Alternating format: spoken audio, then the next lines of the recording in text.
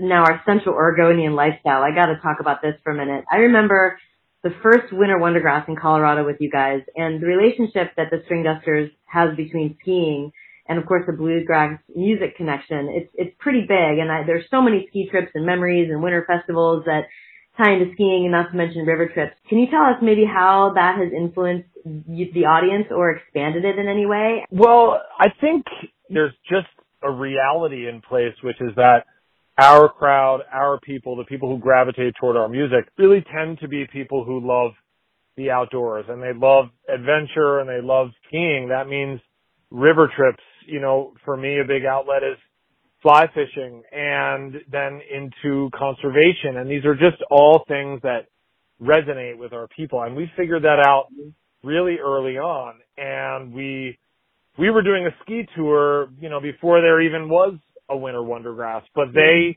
I think, realized the same thing, all of the connectivity between these different worlds, and throw an event that allows fans to do both. And it's just become such a huge success. Even just, you know, in our regular sort of touring as a band and the things that we do to promote and publicize our music and the String Dusters in general, those are outlets that have been meaningful, connecting with outdoor brands. That is, I think, a great example of them and me, you know, all of us realizing that our people are their people and vice versa. So right. Tying all these things together, offering people experiences that allow them to do both, and just capitalizing on this reality about the people who love our music has been a positive thing. It's helped us to connect with more fans and create experiences, again, that just, I think, deepen their relationship with us, with our music. And if you're an artist, you know, that's kind of what it's all about. It is, and the organic jams that happen at these things, not to mention, of course, the beach one, you know, Strings and Soul. You guys have been integral in that. And it's just, yeah, there's something about the experiential piece when it comes to music, and I've watched it for years and years. This may sound a little silly and a little contrived, but the band itself has accomplished so much already. Is there anything else as far as goals for the band that you have? I think our goals, there are certain goals that just remain the same over the years, and those are to create great original music that moves and inspires people, and to connect with as many people as we can. Now, of course, it would be great to win another Grammy and to, you know, have a 3-night run at Red Rocks, and you're always working toward those things. But I think finding contentment in the journey and also achieving sustainability and longevity as a band are two goals that we've really mostly accomplished. And I feel great about that, because it is important in all your endeavors to look out into the future and to have goals and to set your sights on things. And we do have those, but we've also just been so lucky to accomplish some of those more important underlying things already, that now it's just about being present and enjoying the ride, continuing to evolve as an artist, bringing your best to the table when we make albums and play shows. And it's the little stuff, you know, the big goals certainly count, but doing your best day in and day out and just evolving as a human and as a musician, you know, that's a goal, a work in progress that never goes away, and something that I'd like to believe that we're doing a pretty good job at. I think you are. I mean, you've withstood the crazy pandemic that everybody's been waiting to come out of for so long, and you guys have all, you said it yourself, there's been some silver linings, and you've done so much during it, before it. You've come out swinging out of the pandemic, Grammy winners, and just like everything you said, I mean, it's pretty impressive, and I'm so glad that you guys are returning to Bend. Like I said at the beginning, you haven't been here since the Four Peaks Music Festival in 2017, and you're returning June 11th at the Century Center. Tickets are at bendticket.com, and the new album, as well as all albums, all information about Infamous String Dusters, is available at thestringdusters.com. Yeah, we're really excited to come back to Bend. I love Oregon, and great music fans, and we always have a great time up there, so we're looking forward to it. Right now, this is Mr. Charlie by the Infamous String Dusters, live from Seattle, Washington, January 18th, 2020, here on Jam in Your Ear.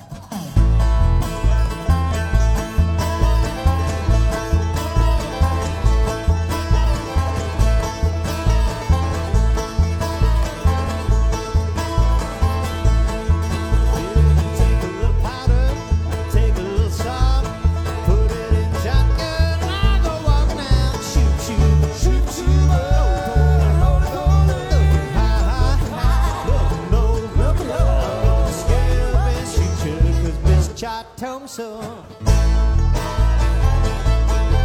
Yeah, won't even take life, won't even take a leg. Just a low shotgun and take a little stick. Shoot, shoot, shoot, shoot. Look high, look low. I'm gonna scare up and shoot you. This Cha told me so.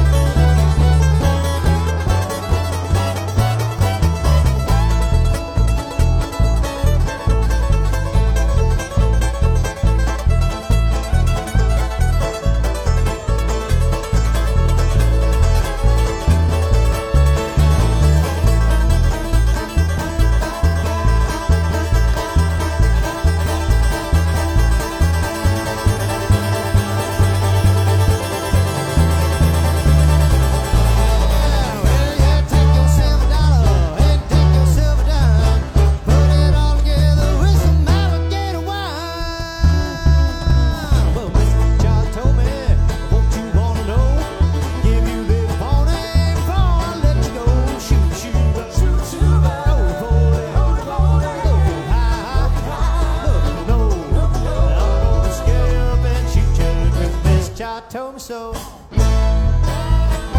Yeah, I'm gonna scare up and shoot you, 'cause Mr. Charlie told me so. Yeah, I'm gonna scare up and shoot you, 'cause Mr. Charlie told me, Mr. Charlie told me, Mr.